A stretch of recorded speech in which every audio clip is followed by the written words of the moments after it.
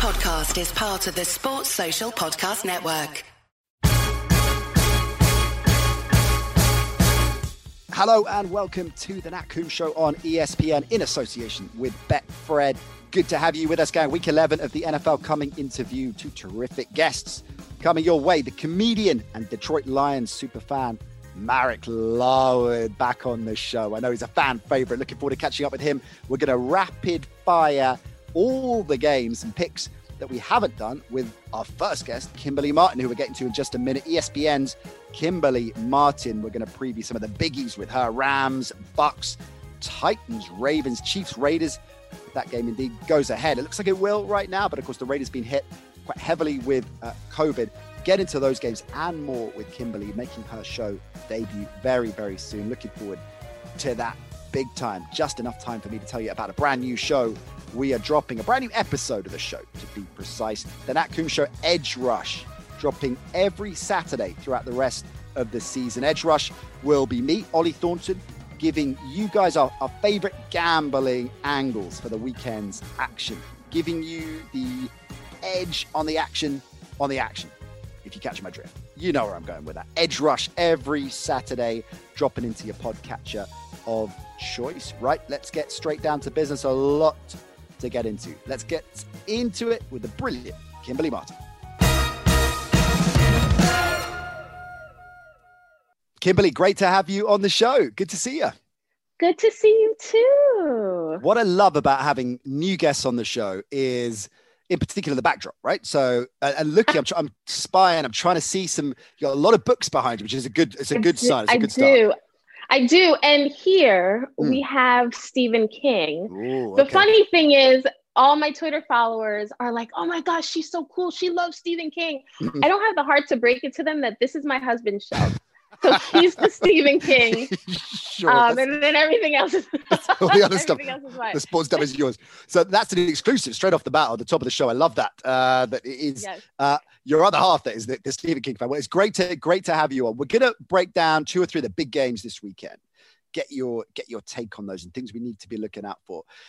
Some other news I want to start off with, though, in particular, and we're going to chat later on with Marek Larwood about the New Orleans Saints, because Marek's joining us later and he's going to rattle through picks if we ever get to the picks, because when Marek's on, we often spend about 20 minutes talking about complete nonsense and then maybe we'll get to the picks. But the Drew Brees story, of course, is one of the big headlines this week because he looked so unsettled on the sidelines after halftime last week. And it was incredible, wasn't it? Speaking of Twitter, how everybody was overreacting and jumping to conclusions. And my God, they've benched Brees. And it turns out, well, no, he's fractured 3 ribs. No, he just couldn't breathe. Yes, he couldn't breathe. Yeah, that's probably a good reason to not go back in the game when you can't breathe. Hey, I have, fortunately, I've never had a collapsed lung, which is what Brees has got. But I have bruised my ribs playing soccer. And it is amongst the most painful injury. I've broken a collarbone, I've broken a leg, I've broken an arm. Bruised ribs is one of the hardest things to deal with, right? I mean, so no surprise he's out. How long do you think he's going to be out for?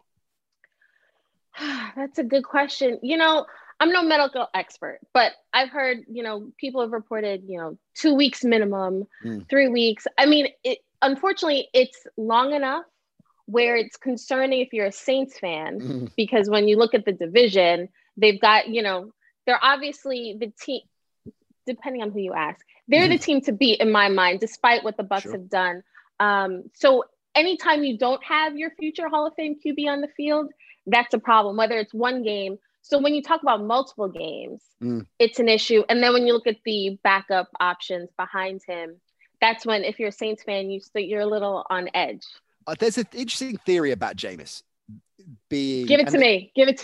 Okay, what is it? So he signed a 1-year deal, which I loved. I love the fact he signed a 1-year deal for not much, relatively speaking, not much money. For us mere mortals, a lot of money. For quarterback land, not much money. And because this is Brees' last year, I think everybody pretty much accepts that, right? So he saw a great organization, a great situation, a great succession plan, right? And I love that about him. But there has to be more than that. And you look at the offense that he was expected to play within with Arians, it is obviously a very different style of offense to the one that Sean Payton and Brees have concocted together. So coming into this situation where, yeah, he does add the deep ball that Breeze can't. So that gives him an extra dimension, but he doesn't have to overplay the deep ball as he did under Arians. So it might actually, hey, I guess what I'm trying to say, to cut to the chase, is Jameis Winston might not turn over the ball every third down. 30 times? He might not have a 30 for 30? He might not. I think, Bruce Arians' offense he likes to throw it downfield very often. And his thing is no risk it, no biscuit, which is great when you have a quarterback like Tom Brady. And not to say anything, bad about Jameis. I just think if you're, I think in that offense, you're probably more prone to turning the ball over because you will try to throw it in tight windows. Arians is not afraid to go deep and to push the ball downfield. Where I think with the Saints, if you look at Breeze's numbers before he got to New Orleans versus now, I mean, this guy's put together not only a Super Bowl, but just a lot of big historic, career, NFL record numbers, right? And that's a byproduct of this system. It's a byproduct of that relationship with Sean Payton. I think this is a good spot for Jameis, who, like you mentioned, 1-year deal. Okay, this is his chance, however long it might be, whatever this window is, to at least show that he's not the same guy that he was in Tampa Bay. And in defense of Jameis, he did have, he's 26 years old, I believe. Right. He did have about 4 different head coaches or coordinators in that time. So I think that does stunt a QB's growth in particular. So in New Orleans, I think it is a system where he won't be asked to force the ball into tight windows. It's just when he came in for Breeze, what was he, 6 of 10? They weren't asking him to do a whole lot. And I think with the offensive pieces, with Alvin Kamara, Michael Thomas, I don't think Taysom Hill, you bring him in. I don't think Jameis will be asked to shoulder the load in such a way. And I think that'll build his confidence. And hopefully, like you said, with this 1-year deal, pull a Bridgewater. Yeah. Play decent enough, play well enough where you have command of the offense and you can show other teams, this isn't my last stop. Maybe I will have a chance to be a starter for another organization. All really sound. And I love in particular the phrase pull a Bridgewater. That is now, we're committing that absolutely down into NFL lexicon, that basically if you get a backup gig, you take a backup gig knowing there's a good chance you might get a couple of games to start to parlay yourself into a starting gig somewhere else. That's pulling a Bridgewater. I love that. Speaking of which, Andy Dalton should be back for the Cowboys this Sunday, which gives them some kind of vague hope, but they're not going to make the playoffs, so they're too far gone, right? But there's a lot of talent on this roster, particularly offensively. And, assuming Dak comes back and is the Dak we saw before he got injured, look at all the other pieces around him. They got a draft coming up. They can invest heavily defensively through the draft, through free agency to get a bit more of a balanced roster. This is a team that could conceivably be a playoff contender next year, despite how bad they are this year. So my question is, how bad does it need to get for Mike McCarthy to be on the hot seat? So at the moment, if they lose, say they end up 3-13, which is possible, right? Does McCarthy go? Does he keep his job whatever happens now? That is a great question, and one that we have talked a lot about here in the States. Because you bring in Mike McCarthy theoretically because Super Bowl champion, had a future Hall of Fame QB on his roster, veteran coach, proven winner. And then he gets to Dallas and it has been absolutely horrific with the defense, the disappointment. And what irks me about the Cowboys is because every offseason, I believe in that team. Right. Every offseason, I'm like, oh, Cowboys, they got to win the division.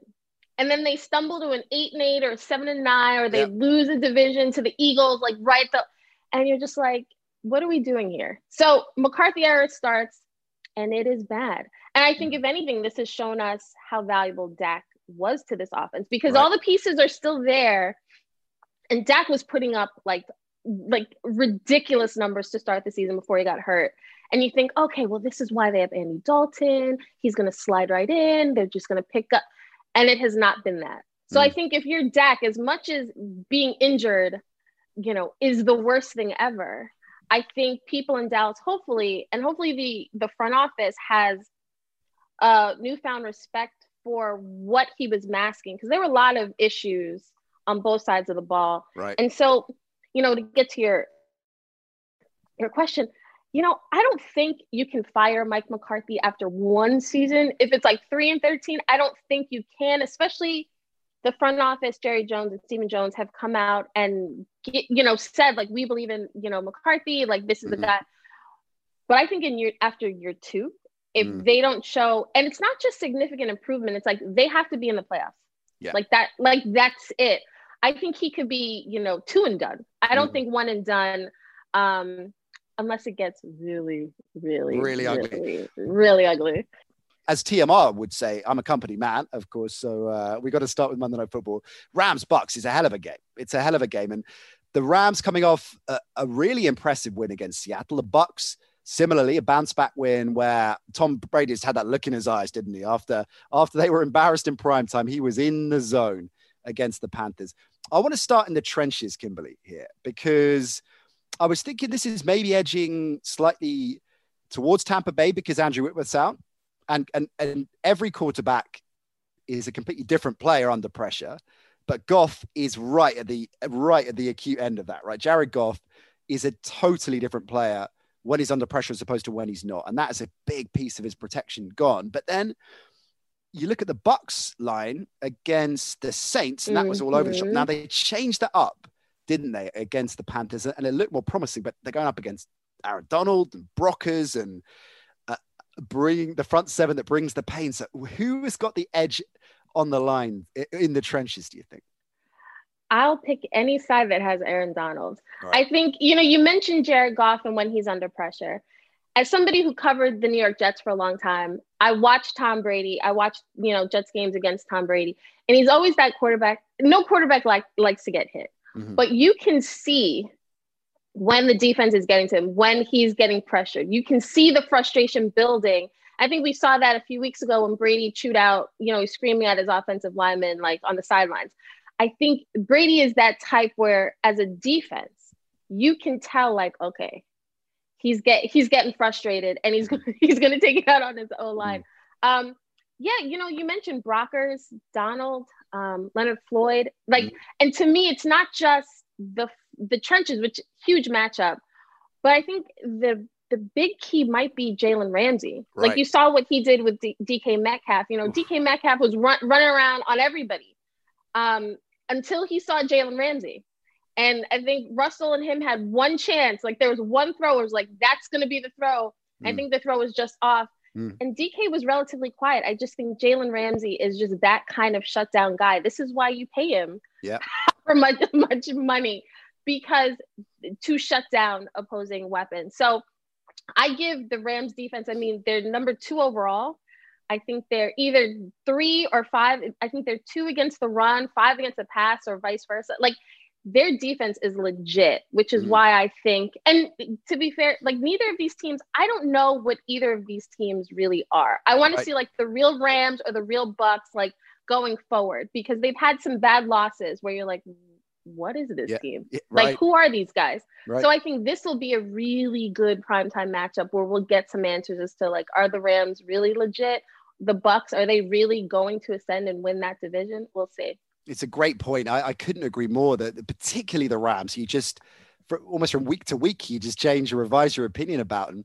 Jalen is, we talk a lot about MVP. It annoys the hell out of me when we're talking about who the MVP candidates are after 3 weeks of the season, but we can kind of get into it now. But you mentioned Donald, and I guess he is getting talked up a little bit, but defensive players never win it. And it's crazy because I think there's an argument for both Donald and Ramsey, when you're looking at, and because, now Russell Wilson's stumbling a bit, why aren't they in the conversation as almost on a level playing field? I understand why, but it's still. The rules are tilted. Like offense is king. Like we want to see quarterbacks throwing up huge numbers and receivers catching passes. Earlier in the season, I think it might have been week 2 or week 3, I covered a Rams game and somebody with the Rams organization had said, I know everybody's talking about, our offense, whatever, Goff and McVay. And that person was like, our defense is going to be the reason we win. And that was like early in the season. I was like, okay, all right. And sure enough, that person was right. So kudos. Rams organization knows what they're doing. Big time, man. You make a great point as well about the balance in that defense, because I guess that questions were asked when Wade Phillips moved on, because I love that dynamic of a really old school vet with a young as a coordinator, young head coach. That seemed to work really well. And when Brandon Staley came in, and you look at the balance, it's quite unorthodox, isn't it, Kimberly, for a team to be that good defensively against the run and the pass at the same time?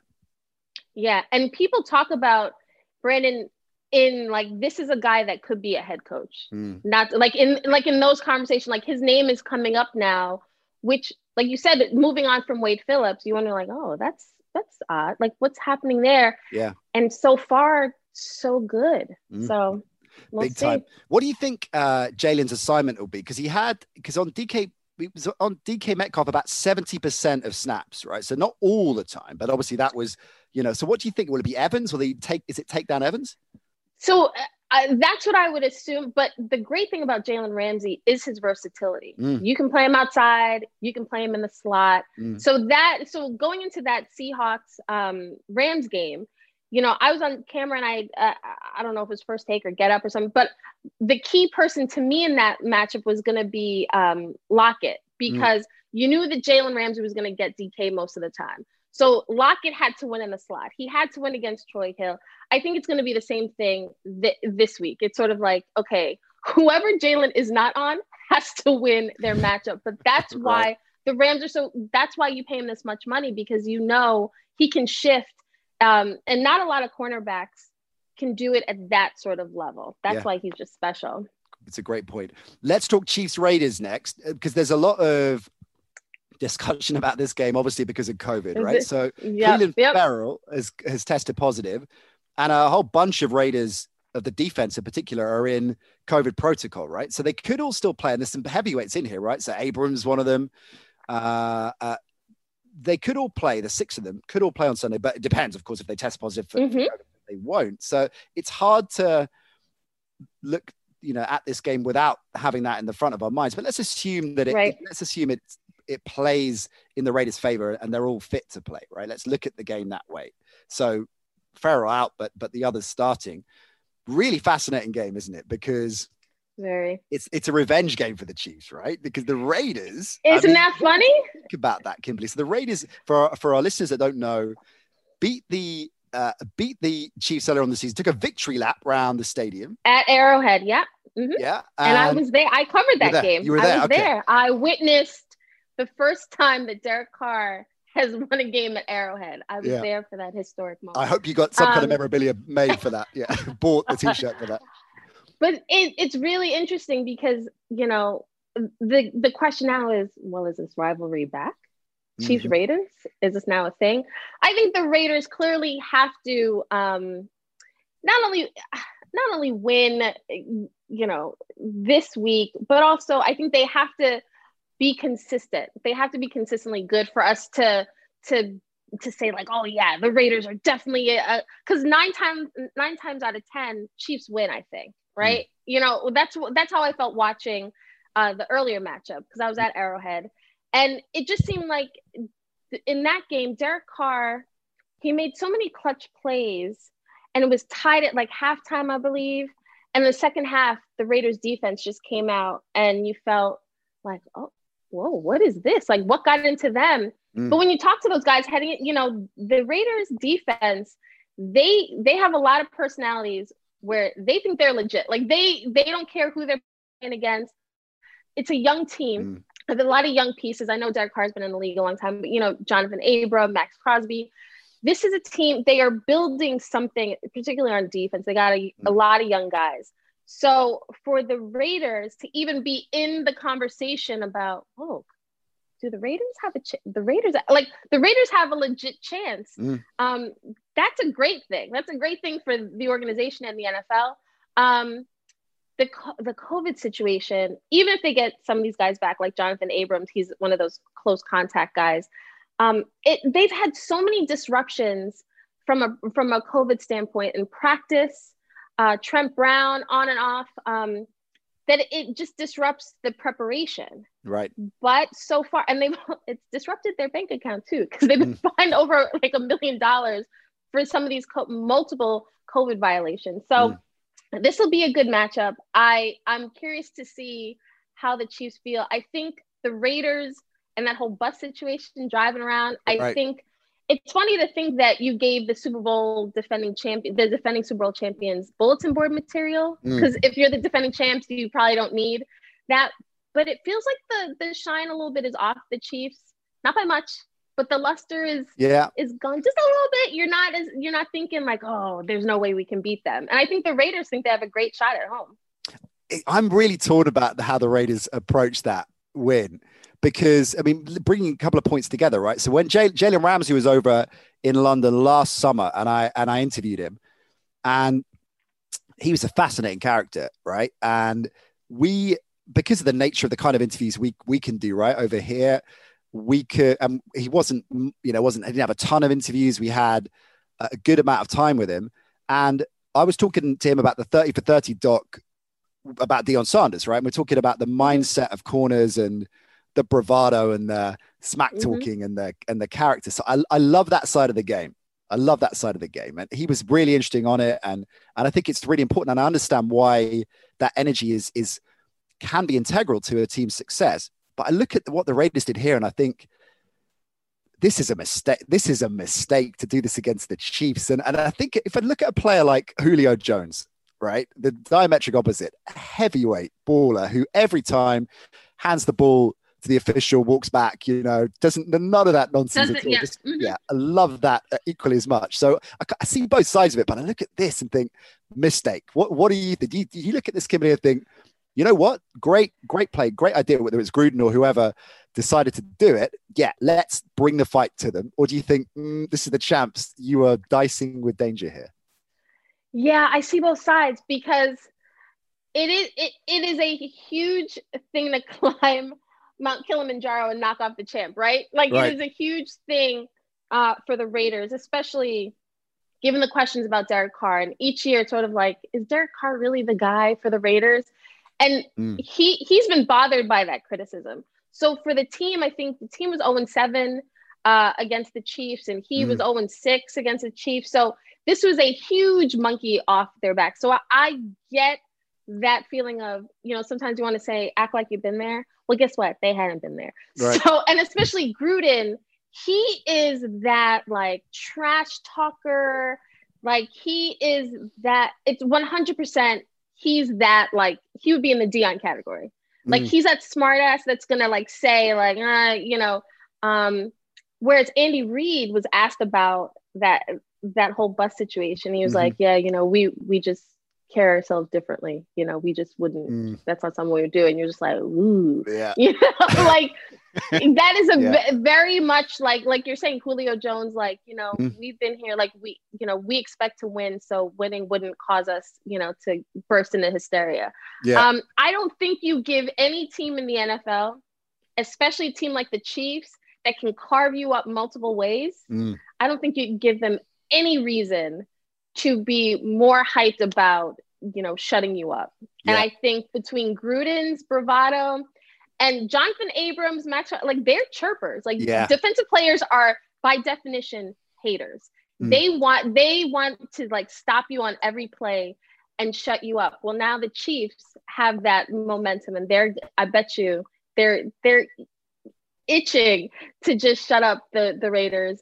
I don't think they'll drive around their bus. I don't think you'll see that. But now the game's got some juice, so that's good for us.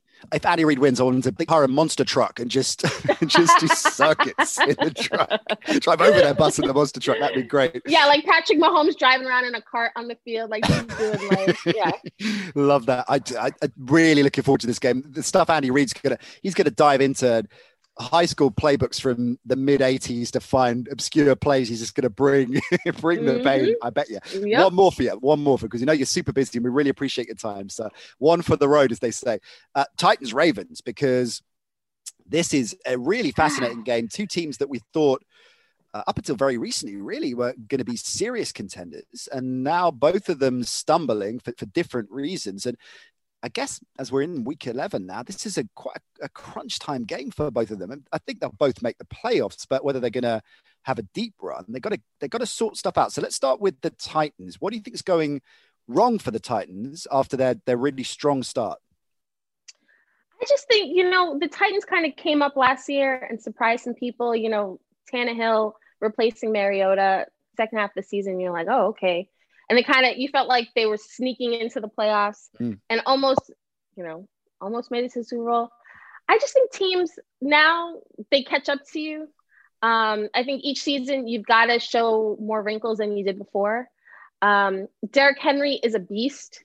He is, I did a piece recently on the art of the stiff arm, where we just asked guys about Derrick Henry and what makes him so good, and him sending Josh Norman flying, that's sort of poster for material. But, I just think I actually came into the season picking the Colts to win the division, because I just thought I didn't believe that the Titans would be able to carry it over into the season. I understand they got Clowney. I just feel like the Colts are defensively, I believe in that front. I believe in that defense a little bit more. I just think teams are catching up to what you're doing. And Tannehill has to be on point. I think what worked last year was everything. There were games where Tannehill had to carry the team. There were others where it's hey, you don't even need to throw that much. Plus, we'll just let Derrick Henry run all over the place. Right. I think, you can say as a team, as an opposing team, all right, Derrick Henry can break off one. But if we kind of contain him, or even if he has a crazy day, Tannehill still has to beat us in the air. Or, their receivers still have to get open, So I think, I just think teams are catching up and scheming them a little better. As well with Tannehill, he had an exceptional season, but that's kind of the point, right? He was playing out of his skin, right? That was the best we've ever seen Tannehill, and it's quite hard to right at the top. I guess the same problem with the Ravens, though, right? If teams have wiped out the Ravens, Greg Roman, has he been worked out? Yeah, this matchup was supposed to be the revenge game for the Ravens, right. Because I was at that game. And going into that game, Earl Thomas had talked smack about Derrick Henry, how he's not hard to tackle. He's not that special. And Derrick Henry just completely ran through and over the Ravens defense. But to see the Ravens scuffling, you expect the teams like we're talking about, that they catch up and they scheme you better. They know what to anticipate a little bit. The Ravens, power run, we know they're going to do that. But it just seems like, Mark Ingram has been, injured here and there, missing games. You thought Hollywood Brown would break out, but he's, when you talk about best receivers in the league, he's not cracking that number one receiver conversation, which is, I think that's sort of the problem. Lamar doesn't have that true number one on the outside, that defenses have to say, okay, we need to account for him just because he's there. Yeah. And even bringing in Dez, you're like, oh, it's Dez Bryant. What's happening here? But, he was active and then he was inactive, so I'm not really sure what's happening with the Ravens. It's unfortunate because this team has a lot of talent, but I just think year to year, what worked last year, yes, you can apply that same principle, but teams are ready for you. So what is the new wrinkle? What are you going to show them? Now we're no longer a 3 tight ends, Nick Boyle's done for the year. We got rid of Hurts. So who's going to be that guy? What kind of team are we? What's our identity? Yes, it's a running team. It's a running team that throws to the tight end. But yeah, it is a little scary to think about the drop off that we've seen, but maybe the Ravens are confident. They're confident in Lamar. So we'll see if they turn it around. And I guess as well, you want to look at it, if you're Harbaugh, you want to look at it that way around, that the first half of the season, we haven't been in our groove in fifth gear, but hey, we're in contention.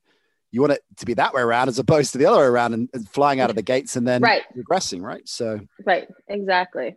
Really fascinating games and terrific insight, Kimberly. Really appreciate you dropping by and talk to us. Hey, listen, when all this COVID stuff is out of the way, which of course we hope is going to be sooner rather than later, we're going to get the international series back in business. We're hoping that this time next year we'll be having games in London again. We're going to get you over. We got to talk to talk to the powers that be and get you over.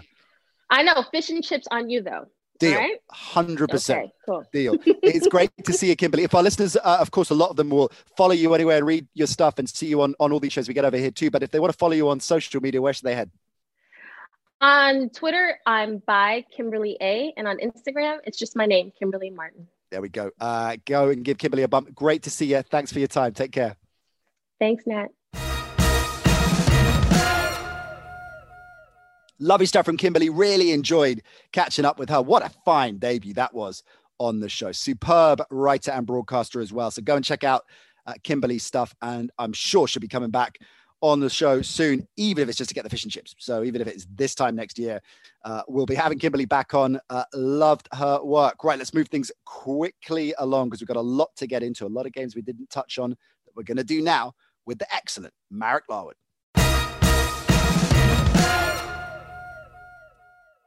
Marek, it's great to see you, man. And first things first, big thank you, because last time you were on, you were telling us all about your brand new initiative, which I'm going to tee up and let you plug. And you said, I'm going to send you a set of the Pooh Man cards. And you did. This is, I'm sure all American football fans will also be fans of card games for children.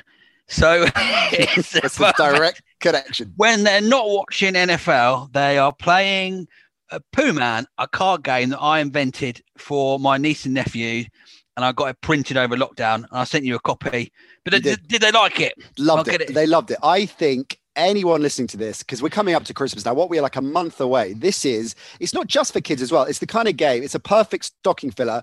Or, I have 2 sisters, a brother, often not sure what to get them for Christmas. The kind of thing we get for them. It's a laugh. You can play it. So I would strongly recommend that's what you do. Where would you head to do it? That is very kind, Nat, because I ordered 500 to be printed. And they started selling quite well. And then I foolishly ordered another 1,000 and they have stopped selling. Oh, no. So I am currently yet another loss-making venture after Well, we'll get we can turn it around. Yeah. So you head to. We'll push out a site link to the site as well, and where you can buy them, right? But the website is poohman.co.uk, and I'm also selling them on eBay as well.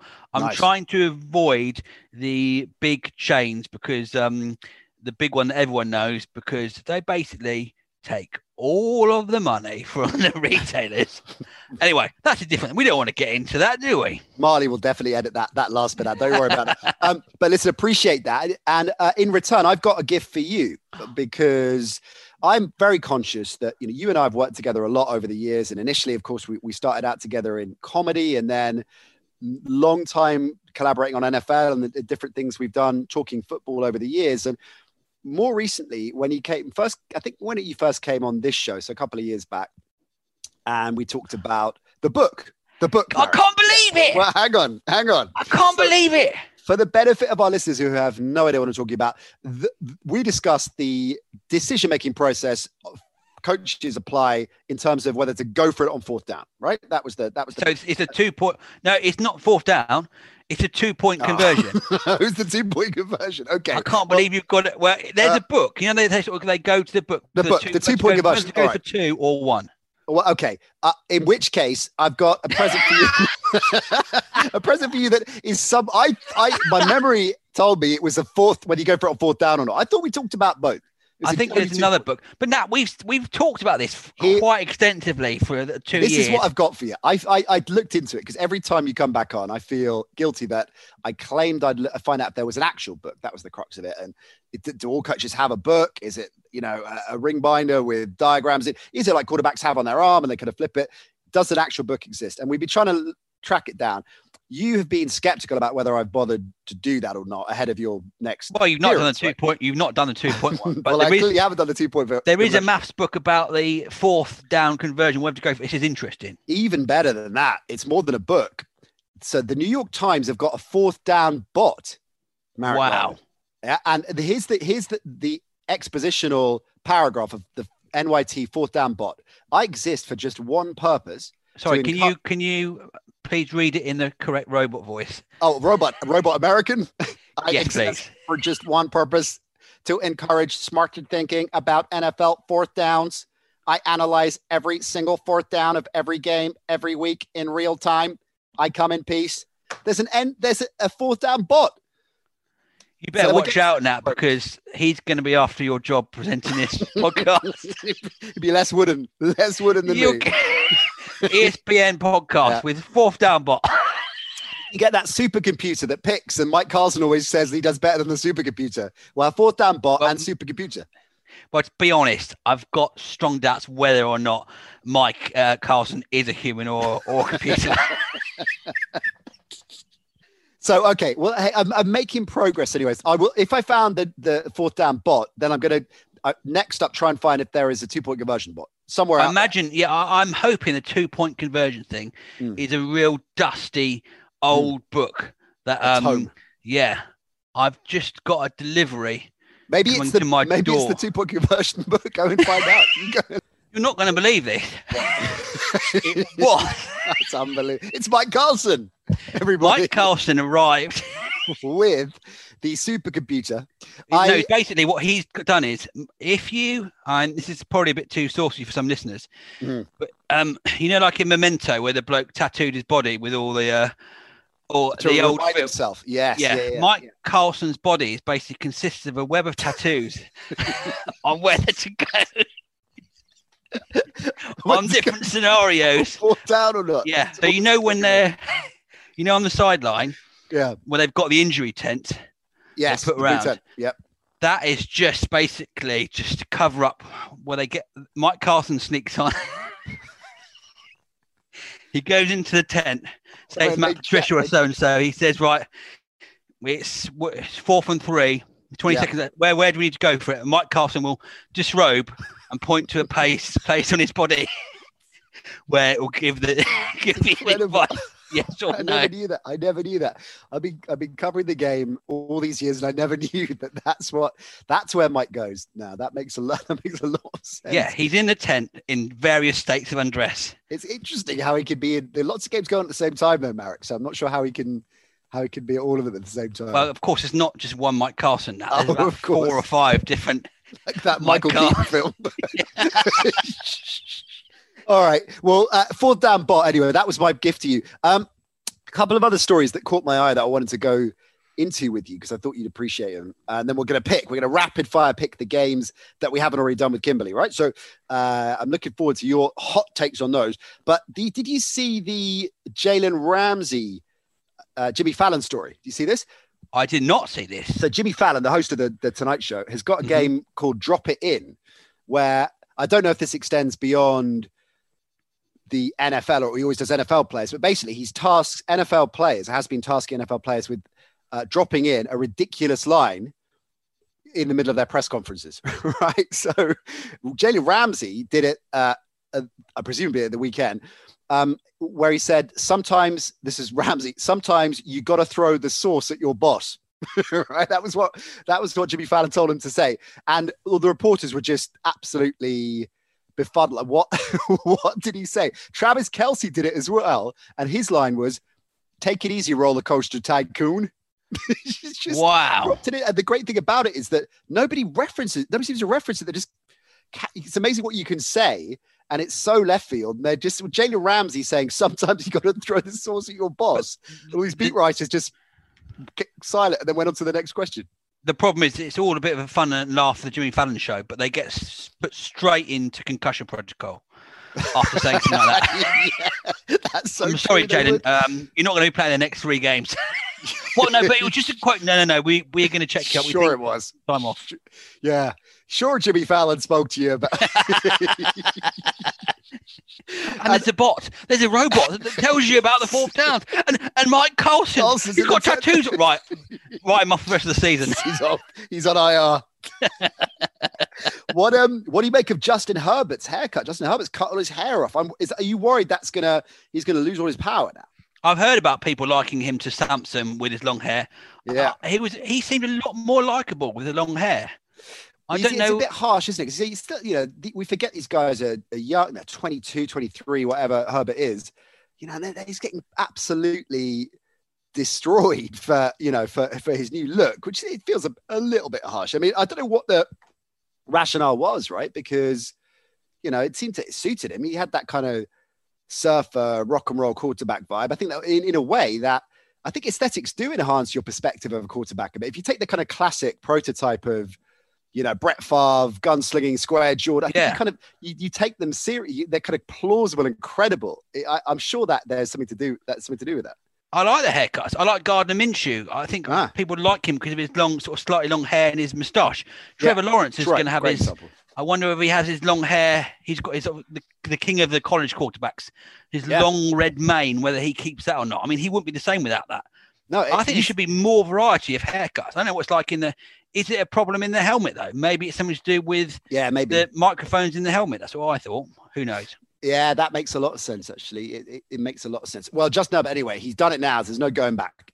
Right, let's get down to business, Marek. You ready to do some picks? Yes.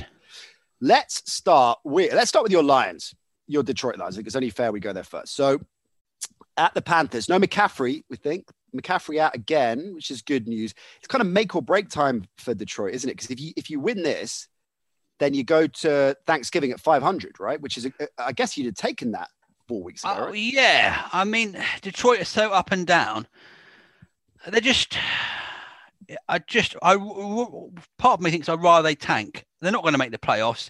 If they do, they'll just get knocked out in the first round of the wild cards. I think there's too many. I really think the Vikings are too good to be where they are. They're the form team. When I've seen them play the last, they've got Adam Thielen, you've got Justin Jefferson, and Dalvin Cook's incredible. They just look really good. They're probably the best team the Lions have played, and they're at 4-5 or something like that. I think they're going to cruise the second half and then challenge the Packers maybe, or get a wild card spot. And there's too many good teams. I mean, you say the Saints losing Breeze might affect them, but they're already 7-2, so they don't need to do too much more. So that's the problem, because because in the South the Bucks are 7-3, right? And then of course the West is, well, the 49ers are off the pace, but I mean, quite conceivably, all three of the Cards, Rams, and Hawks will make the playoffs, right? Yeah. The problem is you've got the NFC East, which is probably the worst for the first time ever, the worst 4 sides apart from the Jets. So 4 out of the worst 5 sides in the whole of the NFL, possibly. That's fair. And that means that everyone's picking up 2 wins or 3, 4 wins. Anyone who's playing them is picking up wins. Yeah. So you've got a lot of teams with better records, and the Lions aren't going to get there. There's too many good teams. There's quite a split in teams. There's quite a lot of awful teams in the NFC. So that means you've need a better record of at least 10-6 to get into the playoffs. And there's no way the Lions will do that. Yeah, exactly. You're in that kind of next group at the top, because the Bears are in free fall, right? I think that's. I mean, the Bears were never that good anyway. Yeah. I mean, I just think they had an incredible fluky start to the season, and the Packers, I think, are overrated. But the Vikings, I think, are the best team in the NFC North. Yeah, well, they've won 3 on the bounce. So if you are going to be in the running, I think this is kind of must-win territory then, which sounds faintly ridiculous. Week 11, but. If you, as we said, if you win, you go to 5-5. If you lose 4-6, which by the sound of it will be too big a mountain to climb, even though there's an extra playoff spot. So, what's your take? Are you going to get the win? I think the Panthers have outperformed a lot of expectations this year, and it depends Bridgewater had some problems. I don't know if he's playing or not, but if he plays, let me look at the latest, because we're recording this Thursday afternoon. He's day-to-day, they're reporting, right? So, I mean, I guess there's a chance, because he's got an MCL sprain. Yeah. So I reckon they'll go, because where are we now in terms of what are their backups, right? So they've got, if he doesn't play, Chase Daniel. No, what am I talking about? PJ Walker and Will Grier. Yeah. So I think that if he's 60%, they'll start Teddy, I think. And so I think if Teddy Bridgewater plays the whole game, then the Panthers just edge what is going to be quite a close one. Okay, even without McCaffrey? Even without McCaffrey, yeah. I think the Lions, I think you're going to get the win. I mean, I really like what is happening with Carolina. The coaching just seems to already, it's like Flores halfway through last season. It's not just about the players playing for the coach, and you can see that in a relatively weak side when they are balling, which I think is happening in New York, actually. I think with Joe Judge as well. I think they're clearly playing for the coach. It's that, but it's more than that with the innovation we're seeing offensively as well with Joe Brady and Rule. I know it's easy to drink that Kool-Aid, and it's very voguish, and it's a 31-year-old coordinator, and Rule's bringing all this in, but they just seem to be a together bunch. And I think that going in the right direction. But I think you guys are in contention for a playoff spot. I think you were easily forgetting how many people liked the Lions as a sleeper pick for the playoffs going into the season. And as you always say, your favorite Matt Stafford, you've got Stafford, he massively underrated. And I think you've got a fighting chance. I think you get the win. So Lions, I'm taking over the Panthers. What about Patriots Texans next then? So these were teams, Marek, the divisional winners respectively last season, and now neither of them are making the playoffs. Well, I think that thanks to Brady, the Patriots are always outperforming themselves with squads with poor squads for years, whereas the DeAndre Hopkins trade has just almost seemed to have single-handedly killed the Texans. Yeah. But I fancy the Texans here. I don't know why. I just think they're underperforming, and I think that they're at home, and I think they'll take the Patriots. I think someone made an interesting point. It might have even been Bill Simmons and Cousin Sal talking about this, that when the Patriots find a running back that, and Damian Harris in this instance, that goes off a couple of weeks in a row, Belichick's just gonna bench him because he doesn't want to win football games like that. But this season's different. I think they still believe they're in the running. I guess the Bills are the de facto favorites for the East. I know the Dolphins will look at that kind of sneaky inside rail run there, but I think the Patriots will look at it and think they definitely have a chance, and will definitely think they've got a chance at the wild card. That Texans D just can't stop much at all. I think the Patriots will get the win on the road here. I think they're going to grind a win.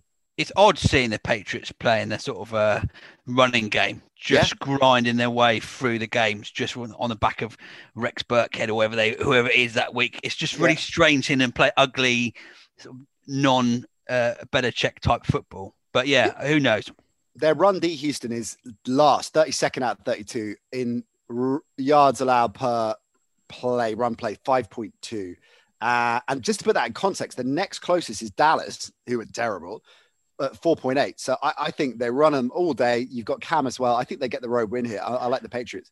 No, I am predicting a team who's the worst against the run against a team that only runs to win. Yes, essentially that's what you're doing. And it will probably, knowing this season, that will probably still turn out to be. All right, another great team, the Eagles, in that aforementioned division that no one wants to win, who I think have fallen off the pace now after going down to the Giants. And many people felt that they were the favorites for the division a week ago, and now they're a mess, right? Against the Browns, who once again are flattering to deceive. Where are you on Cleveland, Marek? What do you make of, because we've all heard there's so much talent, but it's because of bad coaching. That was last season's book. And this season, some weeks they're astonishingly good offensively, other weeks they're terrible. Baker Mayfield being the steward of that ship just seems to be very much of that type, that he flitters from, okay, he's actually a serious quarterback after all, to he's terrible, he's going to lose his starting job. Why are the Browns so difficult to pin down and work out what they're about? Or is that what they're about, just wildly erratic? I think they are erratic, but I think they're stuck in the hardest division.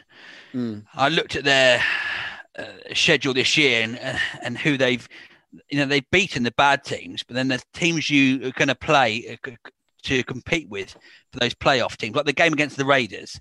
That for me was a key game for them when they lost and they're outplayed. So they've got basically they've got to play the Eagles, Jaguars, Giants, and Jets. So that's 4 wins. Yeah. But then they've got to play the Titans, Ravens, and Steelers. And you think they're definitely going to lose those 3. Well, and I don't think they're enough to. So, but I suppose the Titans and the Ravens trending in the wrong direction right now. Steelers short, but I take your point that you feel confident they're going to take down the weak teams, but you just don't feel confident they're ever going to take too many big scalps, right? You look at the results this season, I guess that's borne out. They slammed the Cowboys, terrible team. They beat Washington, terrible team. They edged the Bengals. They got trounced by the Ravens. I suppose the strongest team trounced by the Steelers. The strongest team they've beaten has been the Colts, I guess, who are credible. And that's maybe their best performance of the season. But they have the weapons. Sure. Certainly the ground game is with Chubb back as well, it has to be amongst the strongest backfields in the NFL, right? I love that. Chubb and Hunt is incredible. Yeah. I'm just totally not sold on Baker Mayfield. I'm not. I just, it seems that you're watching a different quarterback. You don't know what quarterback you're going to get each week. Yeah. Sometimes he's brilliant. It's always when you think, he's done. He'll have a great game. You think, I'll put that on hold for a while. But whether it's that he's the wrong stature for it, because if you look at the other small quarterbacks, like Kyler Murray being the other example, he's so elusive and he's got that speed and dynamism. It sort of seems that he's a sort of better Baker Mayfield and more accurate, even sort of a bigger arm possibly. And Mayfield, I just don't know whether he's good enough, really. Good enough to beat the Eagles, though. Good enough to beat the Eagles. They get the win, right? And the Eagles were playing so sloppy. It's almost like they're on a Super Bowl hangover still from about 3 years ago. It's really odd. They've got some talented D, but Carson Wentz is just regressing at an astonishing pace. You went quite German with Carson Wentz there. I don't know how to say his name. Wentz, I like it. Wentz. You kind of gabbled your head. Carson Wentz. He's Austrian somewhere out there. The Blaine Gabbert. Blaine Gabbert. Oh, bless Blaine Gabbert. Right. One of the matchups of the weekend, speaking of Kyler Murray, Cards Seahawks, and really interesting at the moment what is happening to Seattle because of a particular of Russell Wilson's play. And Carlson and I talked about it a lot on Monday, the pressure that is being put on his shoulders because this defense is so bad. It's understandable why things are unraveling. And I think Carlson suggested on Monday that we were getting distracted from the deficiencies in this team because he was playing so well. And of course, Lockett and Metcalf were. Now, with Carson out, that's really affected their ground game and the dynamic of that offense for sure. But most teams have to deal with injuries. Like Chubb has been out for the Browns for a chunk of time. So it's difficult. They feel like they're at a bit of a crossroads, Seattle, and a defeat here. And I think we're suddenly starting to look at, well, that confidence we have that 3 teams from the West are going to make the playoffs. Maybe not so much now. So this is a crucial game for Seattle. Which way do you think it goes? I think for me, the Cardinals seem like the team on the rise. They've got so many weapons. And you've got Kenyon Drake, and you've got Kyler Murray. So you've got the most dangerous running quarterback and a running back who seems to just be finding his form. Yeah. And then DeAndre Hopkins, who is the draft steal of the century, and old safe hands Larry Fitzgerald. It's just a very dynamic offense. They look from last week when he dropped it. Yeah, but it didn't matter anyway. But it's just a really dynamic, exciting offense. He reminds me of a sort of a speedier Russell Wilson. I still would take Russell Wilson over Kyler Murray in my whole quarterback ratings, but I just think that it feels to me that the Cardinals have really got the bit between their teeth, and they seem like them and the Vikings seem like the sort of exciting teams on the up at the moment. So I think this will be the best game of the week. I'm very much looking forward to it because these games that make you judge. It's an idea. This could be the NFC Championship game potentially. Yeah, it could. Those sides carry on playing well for the rest of the season. They're in the top 4 or 5 sides in the division. Who do you think is the favorite for the West at the moment, or is it too hard to call? Well, I would have thought it was the Seahawks until the Rams game. I was quite surprised, and the pressure seems to be off the Rams a bit this year. Yeah, but they're erratic too. I mean, I think defensively that is going. Their performance collectively defensively is going under. It's being really underestimated. And you look at, not just what the front 7 are doing and Donald in particular, but you look at Jalen Ramsey is playing out of his skin and completely shut down Metcalf last week. Incidentally, Tyler Lockett is carrying a knee injury, they're reporting. So it'd be interesting to see, because that's one of the things that has benefited Seattle. Lockett's popped if Metcalf hasn't, and vice versa, right? So it's that power when you've got 2 receivers of that caliber that if one is getting closed out of the game, you can typically go to the other. But that didn't happen against LA last week. And I think that partly to do with that injury as well. I mean, I'm with you. And the momentum, obviously, the Cards are going to have after that win, the energy they're going to have about them after that win is not to be underestimated. But I wonder whether, I think that Seattle pass rush is getting better. I like Carlos Dunlap, that signing. He's making something happen. And with Jamal, they're pushing, maybe overusing him to do that, but they're generating a lot of pressure or enough pressure. They're getting sacks. If you look back to where they were at the start of the season, that has moved on a lot. So whilst the secondary is a mess, I think they are going to be capable of putting Kyler Murray in difficult situations. And maybe we're underestimating or overestimating just how bad the Seahawks defense is. It's not a good defense, but I think it might be getting in places, in part, a bit stronger. So really hard game to call. I don't know where I sit here. I'll probably lean Seahawks, but really, really tough one. Okay. Are you picking Cards for the win? Yeah, I'm going to go the opposite to you on almost every single pick, I think. Okay. Steelers, Jags, you mentioned Gardner. He's still out for the Jags. What have you made of Jake Luton, Marek? The first week, isn't it odd when you have backup quarterbacks? They all seem to do well that first. Yeah. It kind of makes sense in a way because the teams just don't have tape on them, right? And don't know what to expect. Particularly if it's quite a late call up as well. But I know what you mean. They usually do. They're surprisingly composed, or they're unbelievably bad. Like the Nush ones. All of the Detroit Lions ones are really, really bad. Or they come out and everyone's thinking, well, he's going to be a new franchise quarterback, I think. What do the Jags do, assuming they get one of the top picks in the draft? So Lawrence or Fields, right? Who will go high? What do they? Because I think for the New York teams, it is a harder call. I still think that all of them will take Trevor Lawrence if they can, right? But it's a harder call. You've got to think a bit more about it because the money and time they've invested in Darnold and in Danny Dimes, the Jags will presumably take one of them.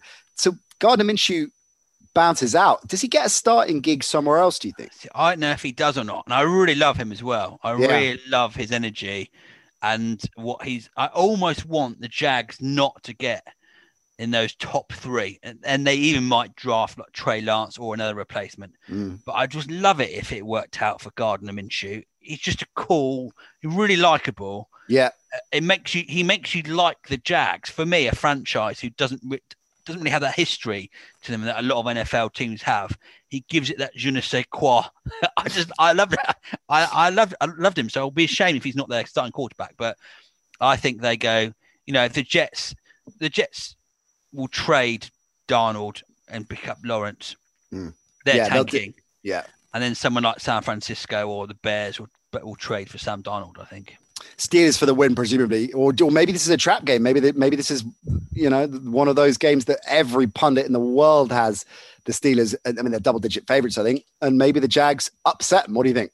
Well, the Jags were quite good last week.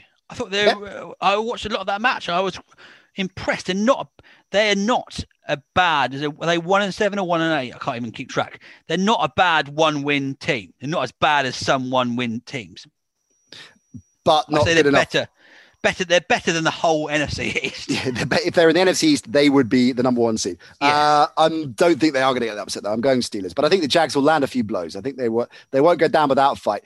What about Falcons Saints? This is interesting. The Falcons have been in a lot of close games this season, Marek. A lot of very narrow defeats in terms of the games they've lost. They're 3-1 now under Raheem Morris, who looks surely like he's going to get the head coaching gig full time.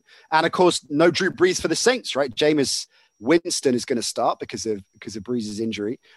And that intrigues me because it's obviously going to open up more of a fragility in the New Orleans offense because he turns the ball over, but also opens up the deep ball as well, which they can't go to under Brees. And I know they'll be quite conservative. I guess they will be with Winston and do more of the same, short, dinking and dunking, fast cut, short gains, yards after catch, that kind of approach. But I think they're going to air it out a bit. And I think it's going to be a shootout. And I'm not sure that the Falcons aren't going to run the Saints close here. I think it'd be a very, very close game. I love the Falcons. I love Ridley. Yeah. I love Julio Jones, and Matt Ryan. I'm a big fan of Matt Ryan. He's just understated, does a job, great quarterback. Yeah. But I think, for the Saints, you've not really heard enough about Michael Thomas. I know he's been injured, but it's all been the Alvin Kamara show. Yeah. So have they really needed Drew Brees to be brilliant this season? Not especially. So will it be? I'm fascinated to see how Winston runs the ship. And this could just come down to him throwing a stupid interception. I can imagine him doing that on the last drive. It's 38 all or something like that. And he just does a stupid pass. And how much you control Jameis Winston. That is the key. Right. This game. And I wonder if that's a great point. I wonder whether this is about situation. And actually, in this offense, under Sean Payton, what they're asking him to do, which is very different. Bruce Arians was asking him to air it out all the time. That was the offense, right? So I wonder if we will see a different Winston. Don't forget, he threw 30 touchdowns last season. I know he threw 30 picks as well, but he's not, maybe the best backup in the NFL and is playing for the gig. This is Brees' last year. He knows that if he puts in Teddy style, a couple of good performances, maybe he'll get the starting gig. Right, we've got to rat through the others, Marek, because time is against us. Bengals, Washington. Who are you going for? Well, I think the Washington defensive line is great, and I think they're just going to overwhelm Joe Burrow. They're just so. I mean, they've got about 8,000 first-round draft picks on that line. Yeah, and the Bengals line is awful. Yeah, so, I just think he's going to be in big trouble in this game. And Alex Smith will just get steadier as he has another game under his belt back from. I watched his game against Detroit last week, and he was great. I think he passed from like nearly 400 yards. He was just efficient. He just efficient, short passing. Yeah, and I think that'll just grind down the Bengals. Death by 1,000 cuts, as OC would call it. Jets, Chargers. I mean, Chargers have to be one of the most unlucky teams in NFL. I love Justin Herbert. I think watching him is sublime. I love all his deep balls. He makes incredible passes. It's got to be the Chargers. I've just realised, if you think about our theory earlier on, if the Jets win this game, we have to put it down to the haircut. I mean, it has to be. There's no other reason I can think of. I would like to have a look at haircuts to the effect of haircuts on NFL games. Seeing as you've been quite dogmatic, really, in expecting me to deep dive into this coaching decision book. And I think next time you come on, I want a bit of analysis on haircuts and the impact that haircuts have in the NFL. That could be your dissertation. I can't think of any bald quarterbacks. Well, Matt Hasselbank. John Kitna had. John Kitna. Who's an ex-Lion, of course. Yeah, Matt Hasselbank. And Matt Hasselbank, yeah. Oh, Hasselback, wasn't it? I always remember it. He liked it when I called him Hasselbank, though. Finns Broncos, Trevor Locke, another quarterback with an injury. Drew Locke, Trevor Locke. I called him Trevor Locke is Trevor Locke a philosopher? I think I called him that on Monday's show. Trevor Locke's a comedian. Oh, true. That's where I'm getting it from. Trevor Locke also has a rib injury. Drew Locke has a rib injury too. So I'm interested to see what the situation in terms of his status is. Welcoming Tua and the Finns, who are on a roll and expected to get the win. But that sometimes, as our producer Marley has outlined, high expectations versus low expectations. And that's often where a trap game happens. I've got the Dolphins down to win this one. I think I've been very underwhelmed by the Broncos this year. So a comfortable win. With Tua really showing why he was a prized pick by the Dolphins. We're going to be getting into that game on our Edge Rush show, Marek, our new show, Edge Rush, which we are dropping. Edge Rush. Well, if you look for the edge in gambling, for an edge, you need to find an edge. So Edge Rush. Like hedge funds. Is it like hedge funds? a little bit like hedge funds. Well, because you got Edge and Rush. Rush is a big part. Hey, I didn't come up with it. Well, I did come up with the name. But anyway, that's our new show. Me and Ollie Thornton. Edge Rush. Not Hedge Rush. Edge Rush. Edge. I'm looking forward to watching Hedge Rush. Listening to it. It's a podcast. We are releasing video as well. Edge Rush is dropping at the weekend. I don't listen. I just watch them. You just download. Just subscribe. We don't care if you listen, as TMR would say. Cowboys, Vikings. Andy Dalton should be back for the Cowboys. Maybe at 2-7, they run the table. No. I mean, you could still win this division with 5-11, I reckon. No, that would be incredible. It might be 6-10. It might be 6-10.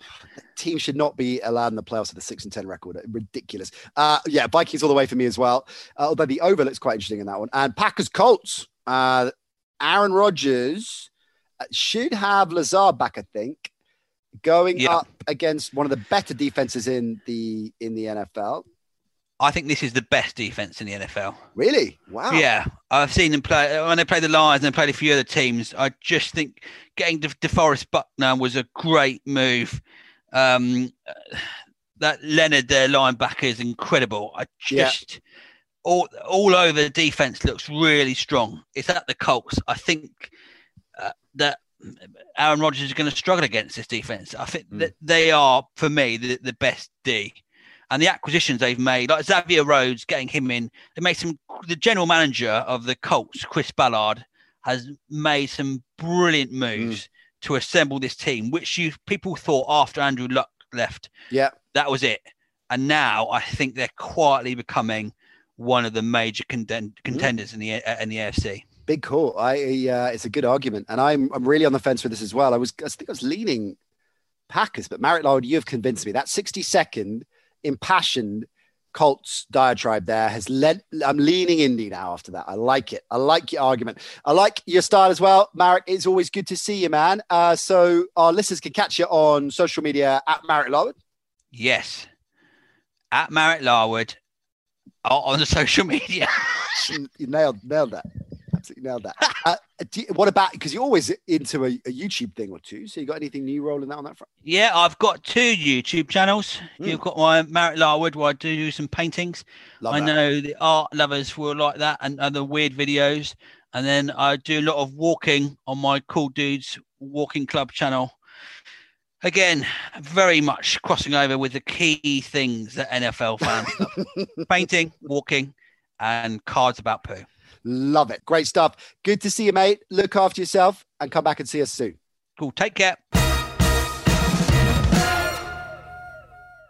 Brilliant stuff from Marek. Edge Rush dropping Saturday, so make sure you subscribe to us if you haven't already, and that will fall into your feed straight away. And we're back on Monday looking back at all the key stories, all the key action from the weekend. Most importantly of all, gang, enjoy the football. We'll see you Monday.